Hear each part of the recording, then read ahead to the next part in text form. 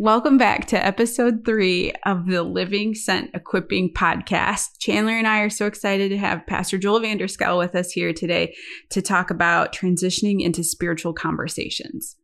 Yes, we're very excited for this conversation about conversations today. Last episode, we talked with Jeffo about what it looks like to be on mission in the network of people that we know, and just talked a lot about stories and ways that we can be envisioned for doing that. And now today, I feel like we can get kind of into more of the practicals of now that we want to be on mission in our network of people, with the people that we interact with in our daily lives. How do we actually get to the point where we can talk about spiritual things with people? And as we thought about who at New Life does this well, there's no one other than Pastor Joel, who doesn't like to be called Pastor Joel, but that is his title, so we'll go with it. But there's no one better at doing this, so we thought we'd have a conversation with him. So Joel, as we step into this and start into this conversation, what are your first initial thoughts about why should we have spiritual conversations with people? Can I ask a question before we get there? Yeah, that's and great. Also say it's an honor to be here with you both on the podcast, the Living Sent Equipping podcast, Living Sent Equipping podcast. Something Oh my gosh. Yeah, it's going to be fantastic. And I also, so the question is, I actually know your previous guest from college, and I just wondered, is he still going by Jeffo in formal podcast spaces now, or is it Mr. Oleksinski? No, I introduced him as Jeff to Chandler, and he said, "You can call me Jeff." Oh, that's Jeffo. Okay. Yeah. Man, Yes. It's so good that some things in life don't change. Yes, I think it's great. You know, a teaching persona and a podcast persona. I think this can all get cut, but it's Hopefully fascinating not. to me that the people who he discipled and baptized were like adding O's to their name. So like Chriso, Stevo, Yes. Jeffo, Josho, like they all became like this band of brothers. Do they call you Jolo? No, Oh, of like no, on I'm fire- older. on fire for the Lord, and That's great. And they're still honored to hold that. It's Yeah. pretty impressive. yeah. The guy's amazing. Yeah. That's awesome. And yet, like, I think one of my biggest fears in life is always like making disciples of me instead of the Lord. And he has not done that. Like, he's made beautiful disciples of the Lord, No, he really has. men who love the Lord and lead their families well. It's fantastic. You guys have a great selection of guests. I'm humbled to be here. I don't know if I think the same thing about myself, but I want to contribute as zealously to the conversation as I'm able. Great. So to your question, why do we want to transition into spiritual conversations with Or people, just right? in general, why do we want to have spiritual conversations, specifically with people who either we're not sure about where they stand with Jesus, or we know for sure they're not a Christian yet? Why do we want to do that? I think it's because people matter to Jesus, so they should matter to us. They do. I mean, intrinsically, we grew up in the world, and people matter to us. But it is a lot easier in our world to operate on the physical and on the emotional. Those are conversations that are just fine for people to have. Actually, some people, the emotional is a hard conversation too. But spiritual is an important part of who we are, how we exist, how we relate to our Creator, how we experience Him. And so, yeah, this is just one of those spaces that it's very important. People aren't talking about it, generally speaking, or if they are talking about it, it might be with a different set of faith values. And so those other pieces are good, but it's really good to know what's going on inside a person's heart, what's going on with their faith. So yeah, it's valuable to ask. Plus, if we want to have deep relationships, that's just an important part of having a deep relationship. Knowing what a person believes, knowing what they value.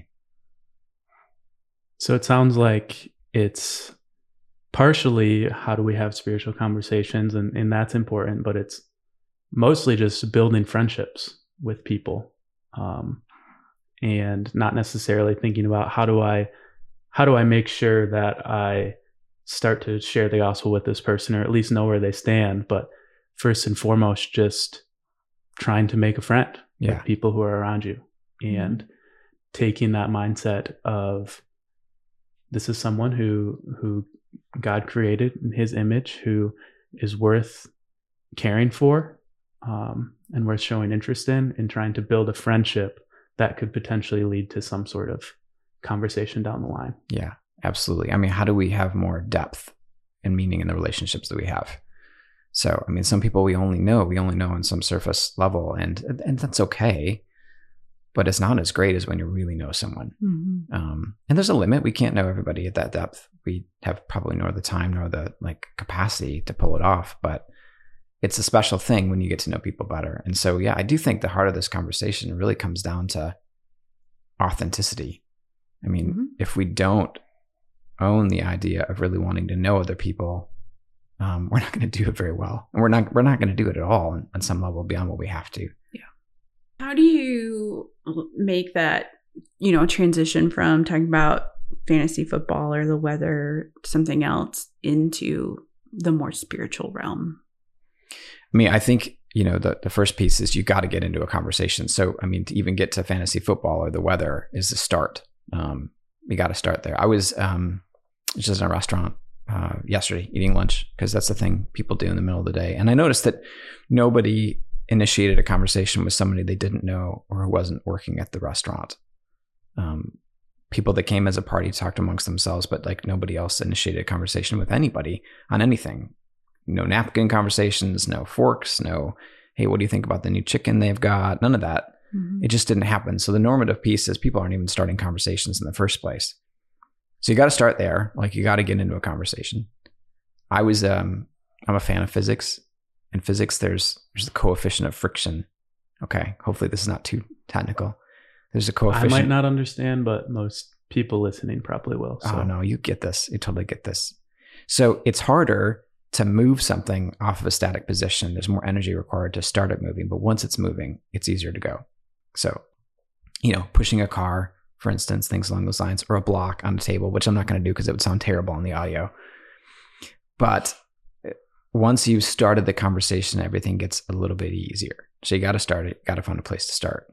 But where you start the conversation also impacts how long it's going to take you to get to some of those deeper levels. So if you start on a super surface spot, it may take a while to get much beyond that. And you may not get beyond that. So, I talk so much about friction. I may have forgotten where we're going to go with that. So I think you were talking about being intentional about the conversation you have so that it could lead you into more spiritual areas. Right. Then the next piece is really being on the lookout for an opportunity to move the conversation forward or deeper in some way. If the conversation is two-way, that's a much healthier conversation. So you're not just listening to the person and not just listening to you. So you find ways to engage them. If they ask you a question, that's fantastic. You have an opportunity to tell them more about yourself. All that builds a better connection, a better genuine connection. But at the heart of it, to really move the conversation deeper, and this may take a lot more than one conversation, I'm looking for opportunities to ask or understand a person's values, essentially, or faith, really, but values. What's important to them? Yeah, what's important to them? What's meaningful for them? Yeah, I am excited about where this is going, and I want to get there. But I feel like we're at a place we need to take a step back real quick and think about some more basic questions of, you were starting to get into this of what does it look like even to get into that conversation. And I think for some people it's much easier just to go and talk to people, and you might be able to breeze over these ideas. But for others, it's like you said, Joel, the norm is that you don't talk to someone. You're at the restaurant, you don't talk to the people you didn't come with. Whatever sort of situation, thinking of a college student, you're sitting outside of your classroom waiting for your class to start, and you're sitting on a bench next to someone, another human being who, like we've talked about, made in God's image, is made to know the Lord. Also just deserves to have love and friendship and connection. But the norm is to sit there both with your AirPods in and not say anything. Mm-hmm. So getting to that basic level, what does it even look like to start that conversation? What are some of your go-tos to take that step that, like we said, a lot of people don't actually take? Yeah, that's really good. It's a good question. You're sitting there, on a bench with somebody, or if I'm sitting there in line at a restaurant with somebody, I'm looking for some sort of a handhold in the rock, so to speak. I'm looking for something that I can reach out that's a low risk initial starting question or a comment that it's just not going to take a person. They're not going to have to risk much of their own sort of personal safety or well-being to jump into that conversation. So if I'm at the restaurant and the woman right before me just ordered the brand new chicken, which kind of looks intriguing, but I haven't yet decided to myself whether or not I want it. I have a legitimate question. I'm kind of curious about what I should order when I get there. So then she orders it, and she's like standing 2 feet in front of me, and I can say, "Hey, have you had that before? That new chicken?" And she says, I don't know, whatever she says, but now all of a sudden we're in a conversation. It's not a threatening question generally. And if it is a threatening question, the conversation is really not going anywhere. So it's done anyway. And it does happen from time to time, but hardly ever if the handhold is sort of light or low to the ground in some sense. So I'm looking for that. I'm looking for some sort of a connection where there's an intersection between my life and this person's. Could be a book, could be their jacket, could be their destination. Sometimes I just compliment them. "Hey, I really like your shoes. Those are awesome." Yes, to all of that. One of the places that I'm on mission is in the community concert band that I play in. And it's pretty easy to start conversations in a scenario where you have something in common, like you're waiting for class, like you're ordering chicken sandwiches. And this past Tuesday, I waited for someone in the parking lot so that we could walk to rehearsal together. And they were initially like, "Why is this woman waiting for me?" But then to have the conversation of like, "Oh, you're new, right? How'd you hear about the band?" Or "What have you liked about your section?" made it really easy to then talk about other things. Yeah. "Oh, well, how'd you get that job?" And they made a comment about like, it must have been the universe or something. And I was like, interesting. Like, tell me more about how the universe did that for you. And really it was just me waiting by her car to like walk to a building together. And I think I could have made the choice to just walk past her and not say anything, or been like, she probably doesn't want to talk to me. But I think it was like the right work and worth the risk. And now I have things that I can follow up with her next week. Yeah, I love that story. I love the intentionality of it, the noticing someone who is easy to interact with, who's in your circle, who you have like an ability to pretty easily connect with, and taking that opportunity. I'm wondering, Sara-Marie, for you, you mentioned some things that could be potential fears or questions that come up for deciding to do that. It's likely the easier thing to just walk yourself and not go and wait to talk to this person. But what are some of the things that you remind yourself in that situation to help you think, no, this is worth it. This is important for me to go and go out of my way, talk to this person, strike up a conversation, get to know them. The first thing is always like check in with the Lord. Lord, would you have me talk to this person? What would you have me say? And then choosing, well, sometimes you can look at body language and know that, oh, this person has got their AirPods in, they don't want to talk to you, kind of thing. But then choosing to take that risk and like, what's the worst that can happen is that she can give me one word answers and we have a very awkward, quiet walk to rehearsal together. And that is what it is. So I think some things that can hold me back are my own insecurities. What if I say something silly, or I misunderstand, but I try to choose to take that risk anyway. Does that answer your question? Yeah, definitely. I love the check-in about, or the first step being check in with the Lord. Is this something you'd have me do? And I feel like the default would probably be yes, right? Of God calls us to bring his kingdom here, and part of that is loving others. And but yeah, even just taking that moment to ask the Lord and recenter yourself in that way is really important. There's a tremendous value in someone perceiving that you were willing to take a risk for them, or you went out of the social norm, even if it was just a fraction, to engage them in some way, shape, or form. That says to them, like, they matter to you. Even if they don't like consciously recognize that in the moment. And even if that conversation does go poorly the first time, I've found that sometimes conversations that feel to me like they didn't go that well, have netted further conversations. Like I built some trust or something in that conversation that didn't seem like it went all that well, but it might be a person who doesn't have people taking risks in conversations with them much. They don't know how to engage the conversation. They don't have much experience with it. They're nervous. But afterwards they process it and think, hey, I kind of like that. Maybe I'll be willing to talk to this person again. Another piece that feels important to me, or that I guess I really don't like when I'm talking to people, is if they don't seem willing to respect my boundaries. Particularly if I say, hey, I actually don't, all the social cues that someone's giving you that says, hey, the conversation needs to be done because I need to move on. I find it's not hard. It's a good thing. It's a good thing to respect people's boundaries when they're saying, hey, I'm done with this conversation, whether they're saying it out loud like that, or they're giving you the social cues that help indicate, hey, I'm done. Then you politely close it. I think that too indicates, hey, I'm a safe person to talk to, because you can enter in this conversation and you can leave it at any time. You don't have to keep pressing into this space. What are some things that you all remind yourselves of, like when you need to be brave, or need to, that the Lord's asking you to engage with someone, but you don't want to, or you don't feel like it, or you feel insecure? What are things that you all remind yourselves of? One of the most powerful things for me is I'm a dad now. I've got 5 kids, and when I think about how much I love my kids and I know their story, they're all unique.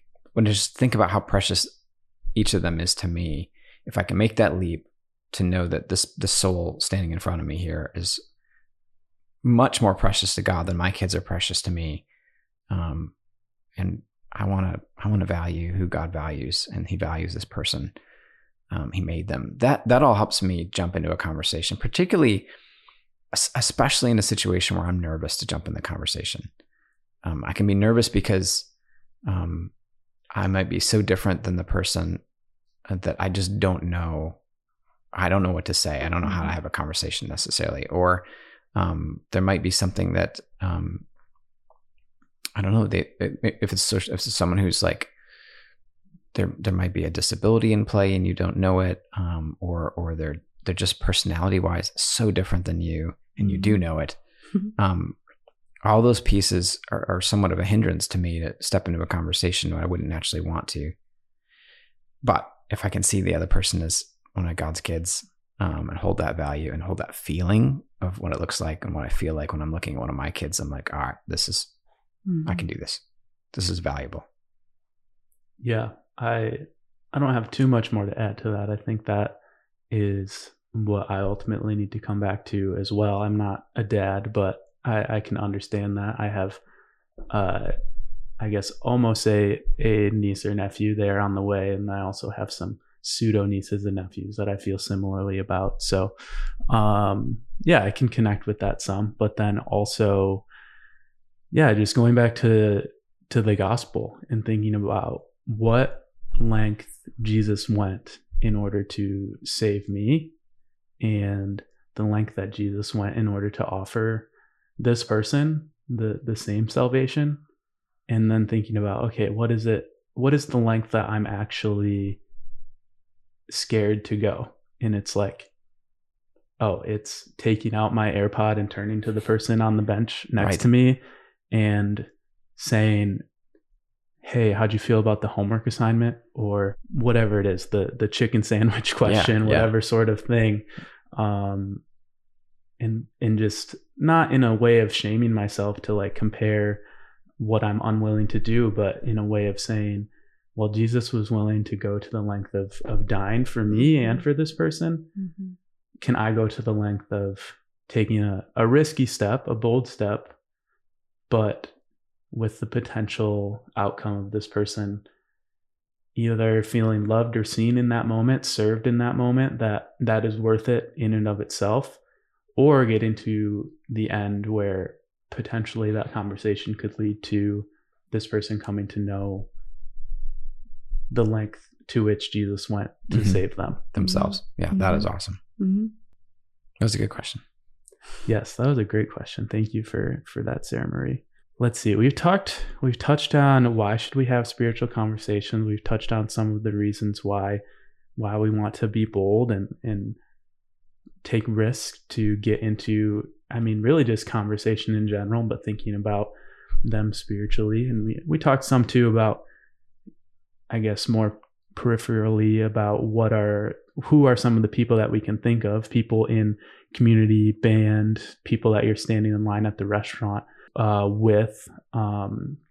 Joel, before when we were preparing for this, you talked about people that you sit next to at like your kids' soccer games, being people. Are there other types of people, or just even ways we can help people start to brainstorm, like who are these people that we can be talking with in our lives? Yeah, totally. It is a very different thing. There's going to be people that you go out and you see once ever, or at least on the front end, you think I'll never see this person again, and that happens all the time. We live in a big world. There's a lot of people here. To have meaningful, sustained relationships with even hundreds of them is crazy. It's hard. It takes a lot of energy. So yeah, that other tier really is people that you have a pretty reasonable chance of seeing again, or you're certainly going to see them again. If God doesn't come back between now and then, right? So guys on my hockey team, like, I may not for sure see them on Sunday night, but I'm probably going to see most of them on Sunday night. And I can check the app that tells me which ones I'm going to see because they check in for the game. So, my kids' soccer team, chances are that their friend, one of the parents is going to be there. I don't know which one, but one of them is going to be there. Pretty good chance, unless they're on vacation. So those kinds of things, there are a lot of those. And that brings in a whole, I think, set of additional like tools that you can use, and it gives you additional opportunities because you don't. One of the things that I feel like is challenging is we put the pressure on ourselves to have to move a conversation from 0 to 100 in like one shot or in just a couple minutes. Those kinds of conversations feel pressured. You feel pressure even just trying to have a conversation like that, or think about how you could have a conversation like that. And I think when I've experienced being conversations like that with other people, I feel pressured. And I don't personally want that in conversations with people. I want them to feel engaged. I want them to be interested in the conversation and extending it out. I don't want them to be forced into it. So some people are just actually much better at that. I think they do a good job of not even forcing a conversation, but moving it deep faster. I'm not really one of those people. I feel like I'm better suited to those conversations that have an ongoing component to them. So there's a couple things that I actually do consistently in those spaces. One is I try to listen when I'm talking to another person, and I listen to the point of actually remembering the things that we talked about, like when we see each other a week from now. Particularly if we've gotten the conversation down to a spot of there's some significant things we talked about. So for one of the families, one of the kids was on the soccer field, obviously, but one of the questions, one of my, standing in line, chicken conversation questions was, do you guys have any other kids? It's a pretty safe question. Well, it can be. It can be risky too, but sometimes that can get you in deeper spaces as well. In this case, the answer was yes. And we just started talking about that other child, and it came up the other child has special needs, which linked to some of my own personal experience. And then I asked about that. Conversation went pretty far. We had like a whole hour. And so I was able to ask about how difficult that process was and what values they brought into it, and who are their support networks, and a lot of stuff. So I don't remember everything that well unless I write it down, in which case I do tend to remember it well. And so I try to discipline myself. I have notes on my phone. After I finish a conversation, if there's significant things that came up, I try to like write them down so I'll remember names, kids' names, cancer battles, career stuff, like stuff I can ask about. And then I can literally start the conversation other than, hey, how's it going? How are you guys doing? How was the vacation last week? And then a couple minutes of that kind of conversation. And I can also ask, hey, I really appreciated you sharing all that you did with me last week about your about your family and that experience with your daughter, I thought of a question between, now and last time we saw each other, and I just wanted to ask how, whatever the new question is. And now I'm moving deeper. We, after a couple minutes, start the conversation at the level we were at before. And that doesn't mean we're going to go deeper and deeper and deeper with every conversation. At some point you get to a spot where it's like, all right, we're where we're going to be for a while. But having the sustained opportunities, the ability to like remember, if you can remember, Sara-Marie is really good at remembering stuff. Sometimes. She's my memory on things. What did we say about that again? But I have to write it down. But when I do, if I can go back to those things and have significant conversations, people feel known if you remember the important details of their life. Yeah. So I just think that's a powerful tool. And I'd much prefer those kinds of interactions because I feel like I'm more suited to carry them out. And I don't want the pressure of having to move a conversation from 0 to 60 or 0 to 100, whatever your metaphor is, US or metric figures, I guess. And so, but I want every conversation to be submitted to what God has in mind. So if he wants to move a conversation much faster, which happens on occasion, I want to be ready for that. Yeah. So kind of to summarize some of what you're saying, it sounds like you even think about the types of spiritual conversations you have in like 2 different categories. There's the category of the passerby, the person you may never see again, or someone that, you may have potential to see again, but it's not guaranteed. And you think about that sort of spiritual conversation in a little bit of a different way than the person that you're like, I am all but guaranteed or for sure going to see this person again. And I don't know them now, but there's an opportunity here to have conversation with them, get to know them, build a friendship, and eventually, hopefully have the opportunity to hear about their spiritual journey and share with them about what you believe at some point. Yeah, you got it. Exactly. And in that second tier, it's similar to what Sara-Marie, I think, said with that, the parking lot, band friend story. Like the first thing you do is you ask God, should I have this conversation? When I know I'm moving into a spot like a hockey game or like a soccer game, and I know I'm going to see some people that I'm going to consistently see again. One of the things I try and do is ask God to help me to be alert for which people he wants me to talk to. Like I just want to have my eyes open to which conversations begin to develop. Sometimes it's a group conversation. Sometimes I can shift a whole group conversation in an interesting way. Like one of the hockey locker room is always a fascinating set of conversations. I won't go too far into those here, but the guys know I'm a pastor. And so from time to time, they'll bring up something, or like one of the guys was mauling scripture and something he was saying to another guy. And I was like, is this a moment to correct him? Yeah, I think this might be a moment to correct it. Actually, it's not quite like that. Here's the idea there. He's like, oh, that does sound much better. I was like, it does. Yeah, it really does. But to your point, so like, and now our whole locker room's having a conversation on scripture, which is a fascinating moment to be in. Yeah. But I want to ask God, what conversations do you want me to have today? And to be open to it. I'll sometimes go in with an intent in mind. I want to spend more time with this individual, and that's okay. I don't think I need to hear from God to do that. But I want to be receptive if he's got something else in mind. And that's happened from time to time, where like, it also happens from time to time that I don't get in any meaningful conversations. Like I try to start conversations, they just don't go very deep, and that's okay too. I don't want to be the person that only values a conversation if it's super, super deep. I just want to value the person. Lots of times for relationships with men in particular, shared experiences is where trust is built. So with like hockey teammates, I'm talking about the game, and the experience we just had is building relational trust.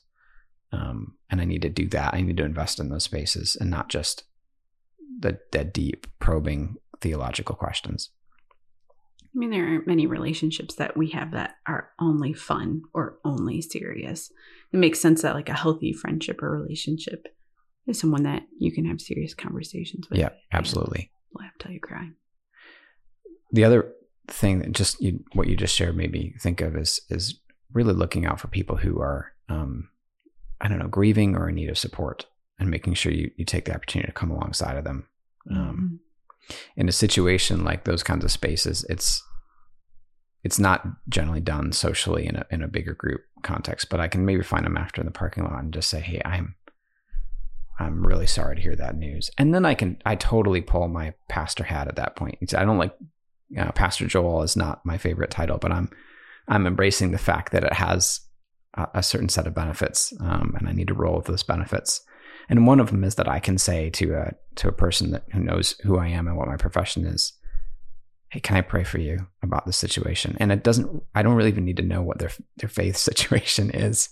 I can just ask. And I do that, and I try to follow up on those things. So, hey, I know you're having surgery coming up. Can I pray for that? Is there would you mind, let me know what day it is, and I can pray for that day too. And then I'll send them a text that day and saying, hey, I'm praying for you today. All of a sudden our relationship's at a very different level than it was previous to that, only because I stepped into a space of meaningful need for them. So that one's consistent in the sense that people need support in those areas. That's just a good Jesus-like loving thing to do. And it definitely moves you deeper into relationship.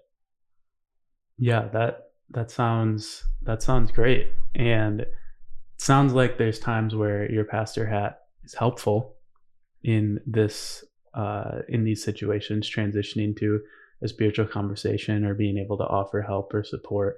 But most people out there who are going to be listening to this podcast don't have the pastor hat on. And so I'm wondering if you have some tips and tricks, some ideas of what are good questions or good ideas to try and center on in a conversation. We're already past this point of we've determined, the Lord is leading me to talk with this person. Maybe we're a few conversations in, like we're 5 or 6 games into the soccer season, and we've been talking and I've been getting to know them. And it's kind of like there's enough relationship here to have a spiritual conversation, or you're in that passerby conversation, and there may be an opportunity there too. Not to say that you have to have many conversations in order to get to that point, but once you're in a conversation, you're talking with someone, what are some of the ways that people who don't necessarily have that automatic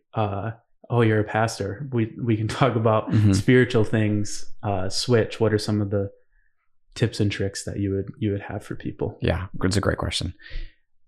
To the previous point, I think you can offer to pray for people regardless. You don't need that pastor hat to be able to pull that off. You can just go for it. And that's a valuable piece.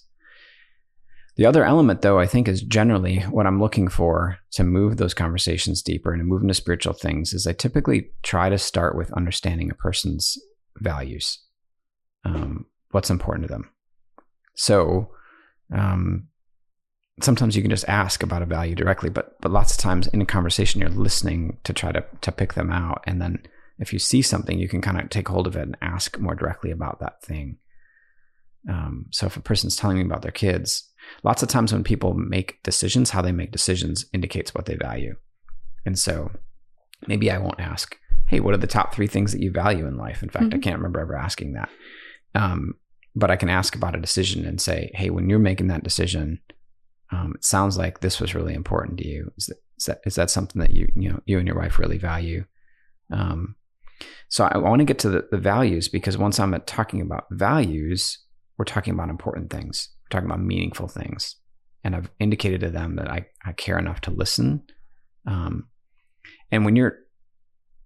it's a deeper conversation, but it's not necessarily a threatening conversation, because there's not as easily a clear right and wrong overlay on somebody else's value system, like there is with faith and religion. There's some expectations and some senses of right and wrong based on what you grew up with, where you are in the world, things along those lines.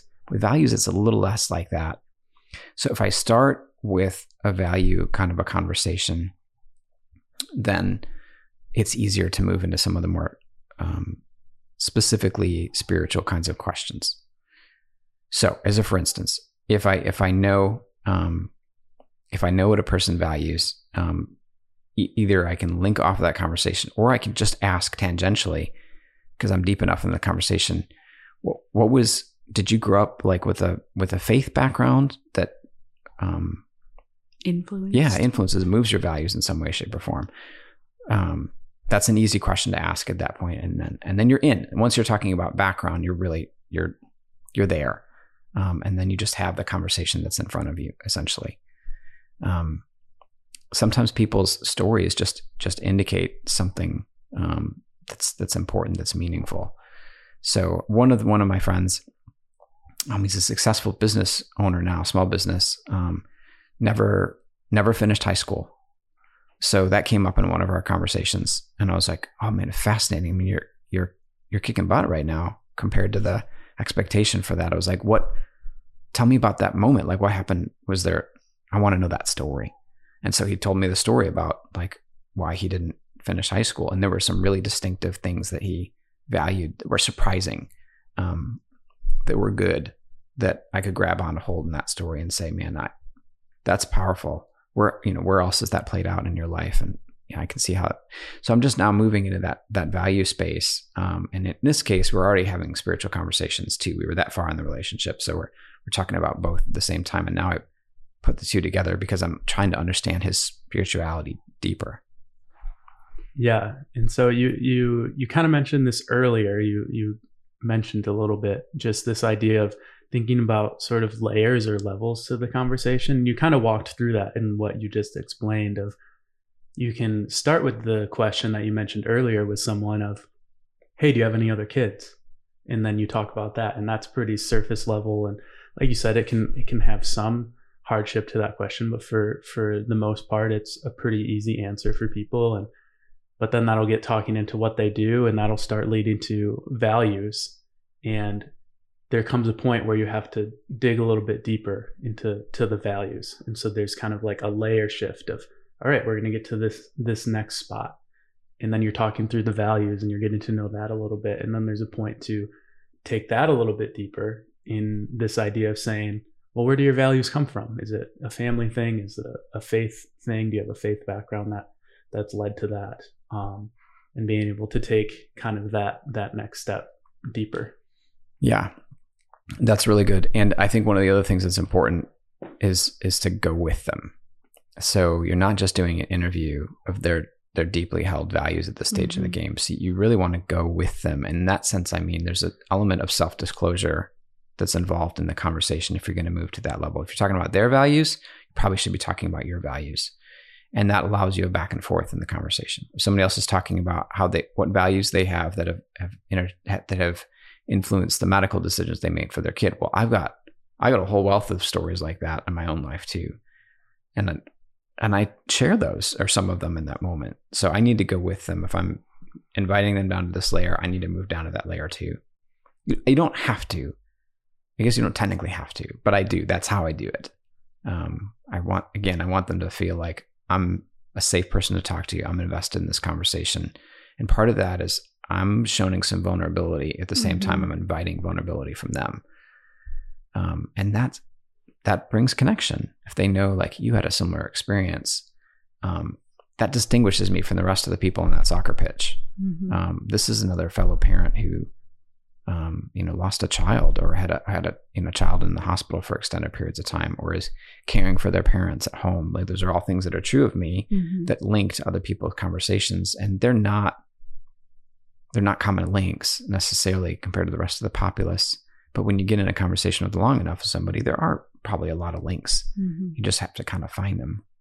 Once they're there and the other people see them, then they hold on to that conversation, that relationship differently. So yeah, I want to go with them when I take them down into those spaces too. It just feels important. Yeah, that seems really good. Because we're talking about healthy friendships, healthy relationships, and those should be reciprocal. Yes. Like it should not be, I'm always asking questions and never actually sharing about myself, or I'm expecting someone else to offer me parts of their heart and story that I'm not willing to give myself. And so I think it matters. That's where like your intentions matter. Like, is this a goal that you're checking off, or a person that you're hoping to like achievement unlocked with? Or is this really a child of God that you want to have a relationship with? And I think if you find yourself in a scenario where you realize that you know 20 things about them and they maybe know 2 about you, or you know all of like the needs that they have in their life and they don't know any of your needs, that maybe this isn't a healthy reciprocal relationship. That's really good. I think it's important too to be paying some attention to power dynamics in a conversation. Mm-hmm. So as a pastor, people know I'm a pastor. Some people are intimidated by that. We're not intimidated. Some people have a set of expectations about what that means. And so like, it's important to hold that, because if I'm stepping into a conversation with somebody who really values, I can tell almost by the title, the way they use the title, if they're calling me pastor or reverend, and if they're older than me, but still like honoring me like I'm older than them, it says something about how they view that title. And I need to be careful with that. Like, I need to know what it is, in the sense that they've already afforded me a greater deal of authority than just appear in a normal conversation as a result of something in their past or their history or their knowledge set, their experience. So I got to be careful of that. When you're talking to the kids, there's a similar dynamic instantly if you're an adult. But if you're talking in the more subtle way with someone who is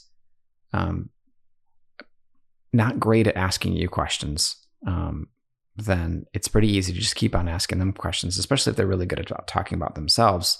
But then you find yourself in that spot where this conversation just became one way. How do I inject some of myself in this conversation? And you have to sometimes offer it. They're not going to ask you. As a pastor, I find that when I'm in conversations and people know I'm a pastor, they do a lot less asking of questions to me. But when they don't know that I'm a pastor, it's a lot more of a peer dynamic, and they seem more free to ask questions, which is why I don't often lead with that piece, because I really want that interchange. But it's just something you have to pay attention to, and you might have to like offer somebody some help in the sense of giving them some parts of you, even if they're not asking. I'm a real person, and I'm not weird. Yeah. Yep. And I'm not weird for this. For that reason. It's relative. I understand that. It's relative. I want to throw a bit of a curveball, something we haven't even talked about beforehand, but it just came to mind and it seems important. So I think there's going to be, we've talked a lot about so far, there are these theoretical people who we don't already know very well, who are in our lives that we have the potential to have a spiritual conversation with. And we've talked a lot about how it's important to really build friendship in order to do that. But I imagine there's plenty of people who are listening to this who have already built friendship with a decent amount of people outside of the church, whether it's classmates or coworkers or family, or however many sorts of categories of people that there are. And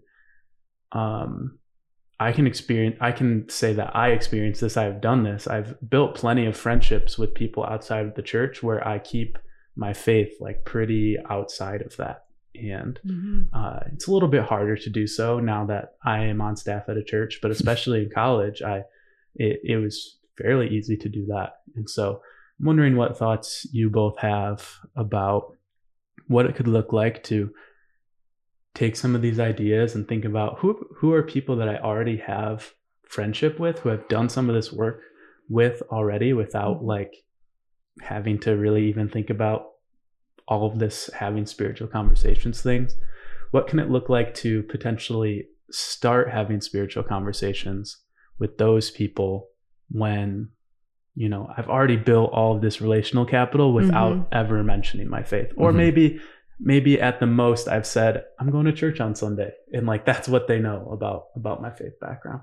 For me, I think, you know, I try to ask myself, am I living a life that's my faith is integrated into, or is it, you know, it's known that I'm a follower of Christ at New Life where I work, and maybe in my family and a couple other pockets, but is my faith something that I'm living out in all areas, and trying to make sure that I'm aware of choosing to share my faith and integrate my faith into my whole life. So, and it can be things from conversations of like, oh, what are you guys doing this weekend? You can say like, oh, I'm seeing some friends, or you can say, well, some friends from church and I are going to do this thing. Or I read a lot. And so people ask me a lot, oh, what are you reading? And it's easier for me to share with them about a fiction book that I'm reading because I know that they're also reading fiction, where like an integrated life step could be to share about this Nancy Guthrie book I'm reading, and make sure that I'm choosing to be who I am in all areas, even if that makes people uncomfortable sometimes. And it can make me uncomfortable sometimes because, like Pastor Joel was saying, people change their conversation around you when they know that you're a believer, of like, oh, I don't want to like offend your virgin ears and like embarrass you or you judge me. But I think that's part of that relational capital that we've all already built, is that they know who you are and know that you accept them, and feel free to be yourself and allow them to accept you as well. I will say it does feel like a harder thing if you've got a relationship that's been in play for a while and talking about spiritual things is not part of the norm in that relationship. It does feel like there's a lot more some sort of barrier. That static friction, that coefficient of static friction is a lot higher. Oh, we came back to it. Yeah, we had to. We had to. I love it. I love physics. Love physics. It takes a lot more energy to push that. So it's going to take a little more intent. We have this tool in our church called the Live Sent tool. And one of the things I love about it is it's simple, but it's really important for how to move these kinds of conversations forward, because at the heart of the tool is just the simplicity of who are people in my life? Who are people in my life I can get to know? We're thinking intentionally about that. Who are people in my life I can serve? Who are people in my life I can tell more about who Jesus is, what he's done, and how he's impacting my life?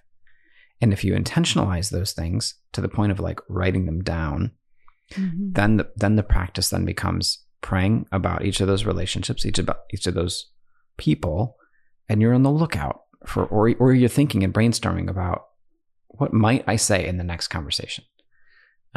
So with somebody who's really close to you, like a mother or a father, you've had a ton of conversations, presumably over the course of time. Not everybody's obviously in that spot, but most of us, a lot of conversations.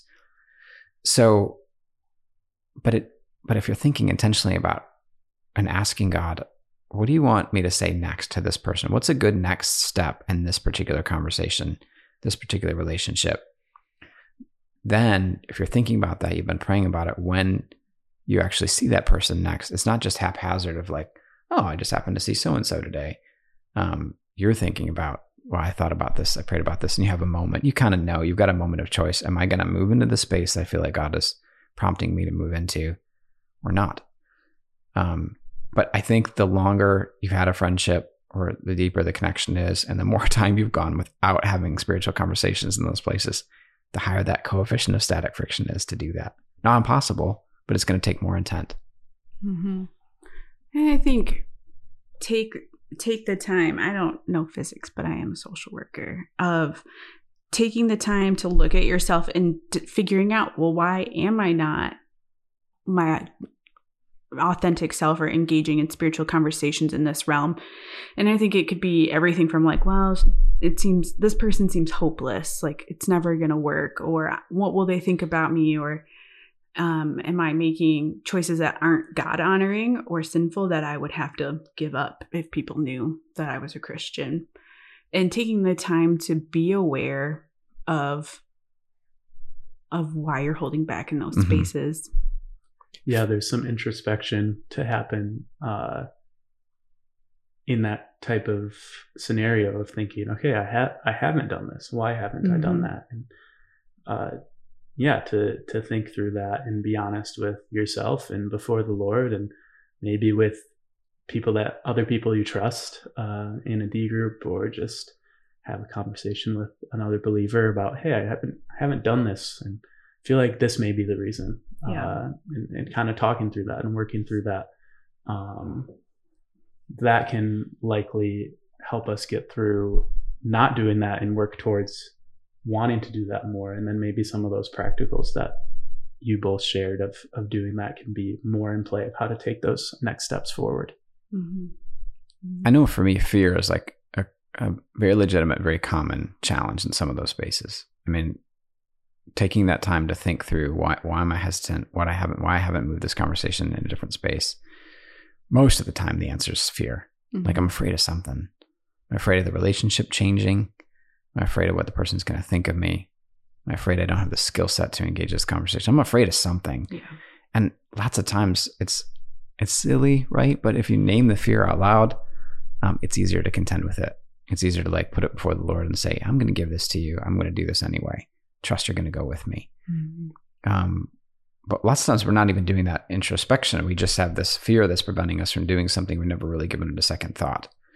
But if you've got that, if you use that live sent tool, for instance, I was talking about earlier, you take the effort and the time to write a person's name down, seek the Lord on behalf of that person. You've already put more intent into it. And then that can help you then look at, well, if I'm hesitant, I'm looking at that name, I feel hesitant to try to move this conversation in a different direction. Why?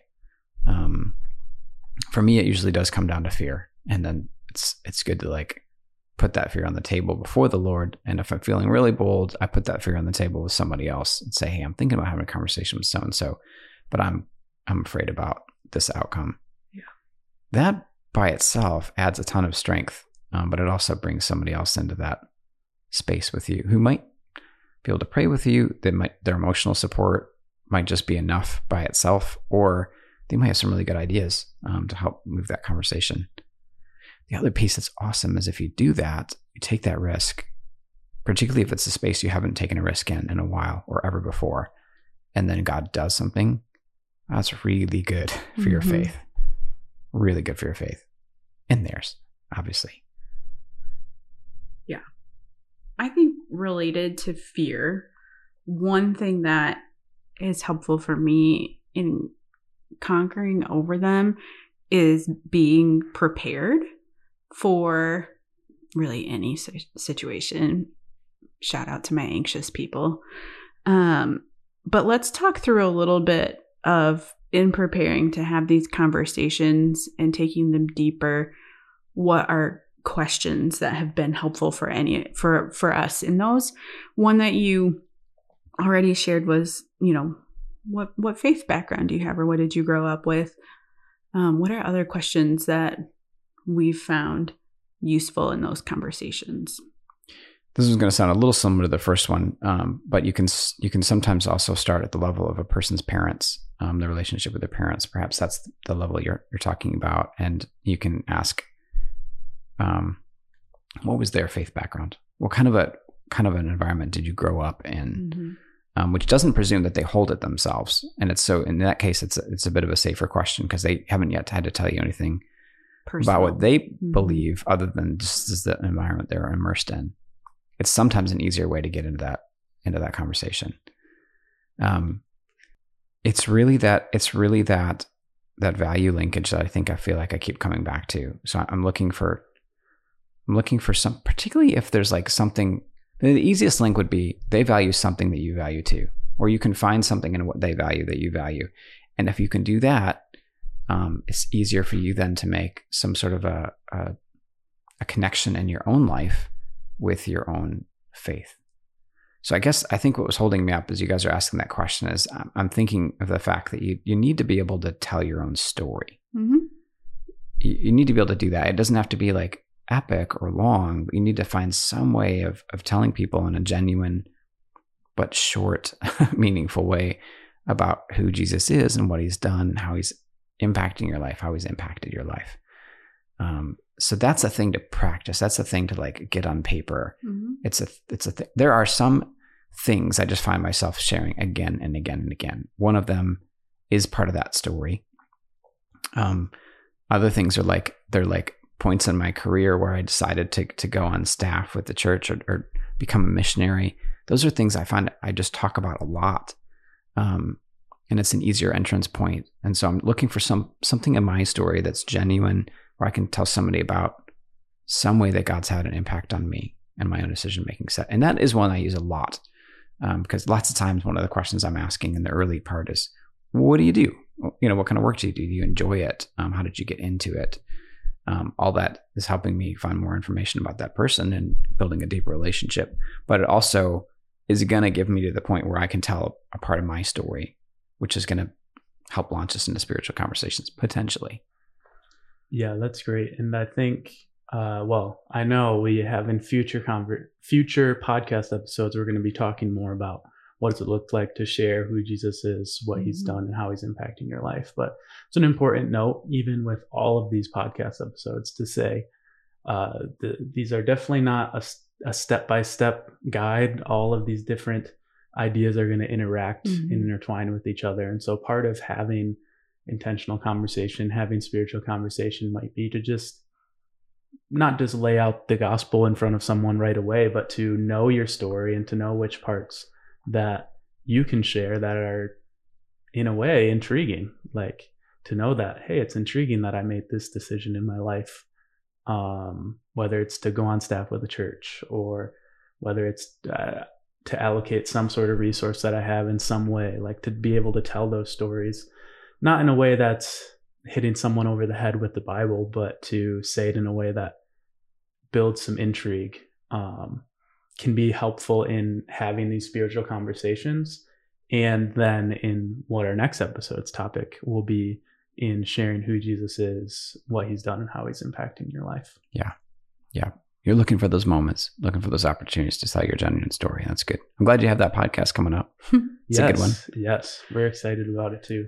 I think too, when we think about connecting and relating over stories and making those connections, there's always a great opportunity so when I'm in a conversation with someone and they're sharing about divorce or loss or grief or something that I'm also familiar with, to be able to say like, yes, I've experienced this too. And then also, how did you cope with that loss or that pain? Because it was horrendous. And then to be able to share how you coped with that pain and process that grief and loss, because then it's also, you're sharing hope as well. And you're building that trust and that foundation of, you are not alone. Other people have been through this. You're going to make it. Yeah, that's so good. We're talking about skill. We're talking about how to skillfully have these conversations. What are tactics? What are ways? What are methods you can use? I was just teaching on Nehemiah just this last Sunday. And the most important thing about this moment in Nehemiah's life was that God's favor was with him. I have seen people start conversations, bludgeon conversations, and God's favor was with them and the conversation goes well. Like ultimately, all of this, all these pieces, all these tactics, anything related to sort of even skill or good practice, all of that has to go by the wayside. If at the end of the day, God's telling you to do something, you just go do it and he's going to be with you.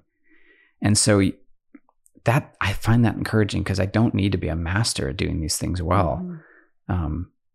I just kind of need to start. And that front end piece of like, am I able to have a relationship with God and ask him, and then try to move where he's moving me. If you feel like God's putting somebody in your heart consistently, they're just on your mind, that's probably a good space to engage. And if God goes with you, it doesn't really matter how skillfully you handle the conversation. And if you genuinely love someone, it almost also doesn't matter how well you handle the conversation, they're gonna pick up on that. So I just feel like that's an important overlay to the whole conversation. If God goes with you, it's gonna go fine. It's gonna go just fine. Yeah, that's awesome. Makes me think of Scripture tells us that, those of us who have the Holy Spirit have everything that we need. We have everything that we need to share. And like you said, not to undercut our whole conversation, I think preparing and learning from those who have done it, someone like you, Joel, who have done it, that can be part of the way that the Spirit equips us. But thinking about that, if God is for us in a conversation that we're going to have, then he's going to be there with us and guide us there. yes, thank you for that, that thought to wrap us up. That does feel like a good place to end. But before we go, we wanted to ask you to pray for the people, pray for us, pray for the people listening, that, even in that last point, that God would be with us as we go and try and live this out. Oh, that sounds fantastic and fascinating. I was just thinking about how fascinating God is. So let's pray together. Father, I'm just so grateful for who you are. I'm grateful for the fact that you do go with us. There's not going to be a single conversation that we ever have or attempt to have that is secret from you, that is unknown to you. There's never going to be a moment when we have a conversation with a person that isn't important to you. And so we can know, God, that you go with us. You love us. You're for us. Those things are so important to take into these kinds of spaces. And I want to ask that you would bless us. You would bless us with the ability to see the people around us, to see moments, to see opportunities, to take risks in relationships that have been on the table for a long time, to trust you where we feel like you're leading, to grow us in our ability to even hear and discern your voice. And I pray you'd help us to do these things in community. We don't have to be a lone soldier in this. It's a lot easier, and we didn't get into today as much, but it is easier to have a conversation together with another person. There's 3 or 4 of you involved in the conversation, and I just thank you that you do that too. You provide that too. As Chandler mentioned, we place our faith in you. We are given your Holy Spirit, and that is a great gift. Presence, power, and ultimately, more than skill, more than tactics, more than strategy, we need that. And so I pray that you grant it.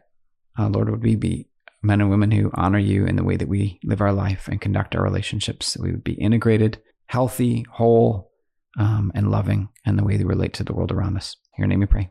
Amen. Amen.